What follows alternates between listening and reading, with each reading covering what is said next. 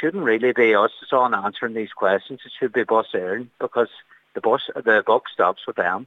I believe that during COVID, there was a number of relief drivers that go from that route from Donegal to Dublin and Dublin Donegal, and they have restored some of those drivers, but I don't think they've restored enough staff, and I think it's a staffing issue here. Although the response coming from Bus Eireann is not really acceptable, to say that a driver couldn't make it, and that's not acceptable in this day and age.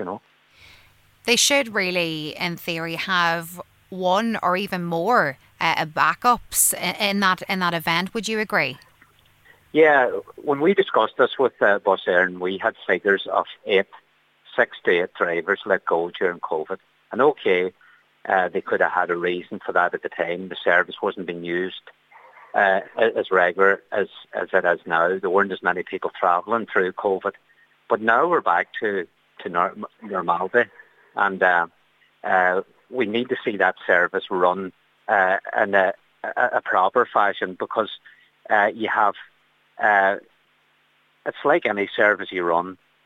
Just because one person can't turn up to work, you just don't close the front door. You don't close the shop. So, look, I feel this is unacceptable. They're one of our national carriers, and we have constantly we're listening constantly from a Minister of Transport saying to use our public transport. But now we've a transport particularly from Donegal to Dublin. That's not working, and all we're asking here, and particularly in Donegal, is fairness. It's fairness. We're being asked to use that public service, and it's not working for us. Now, they would suggest that Bus Eireann, would say that they're, trying to constantly and actively recruit bus drivers, but when situations and issues like these arise, it would make you wonder if those recruitment campaigns are being successful, and if, is the job itself maybe not as attractive as it once was?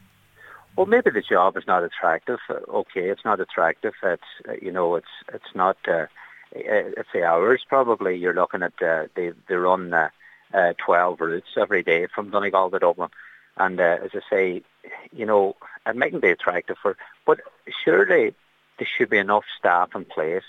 If there's somebody going off sick or somebody can't carry out that run, that there should be somebody in place to not to leave people stranded,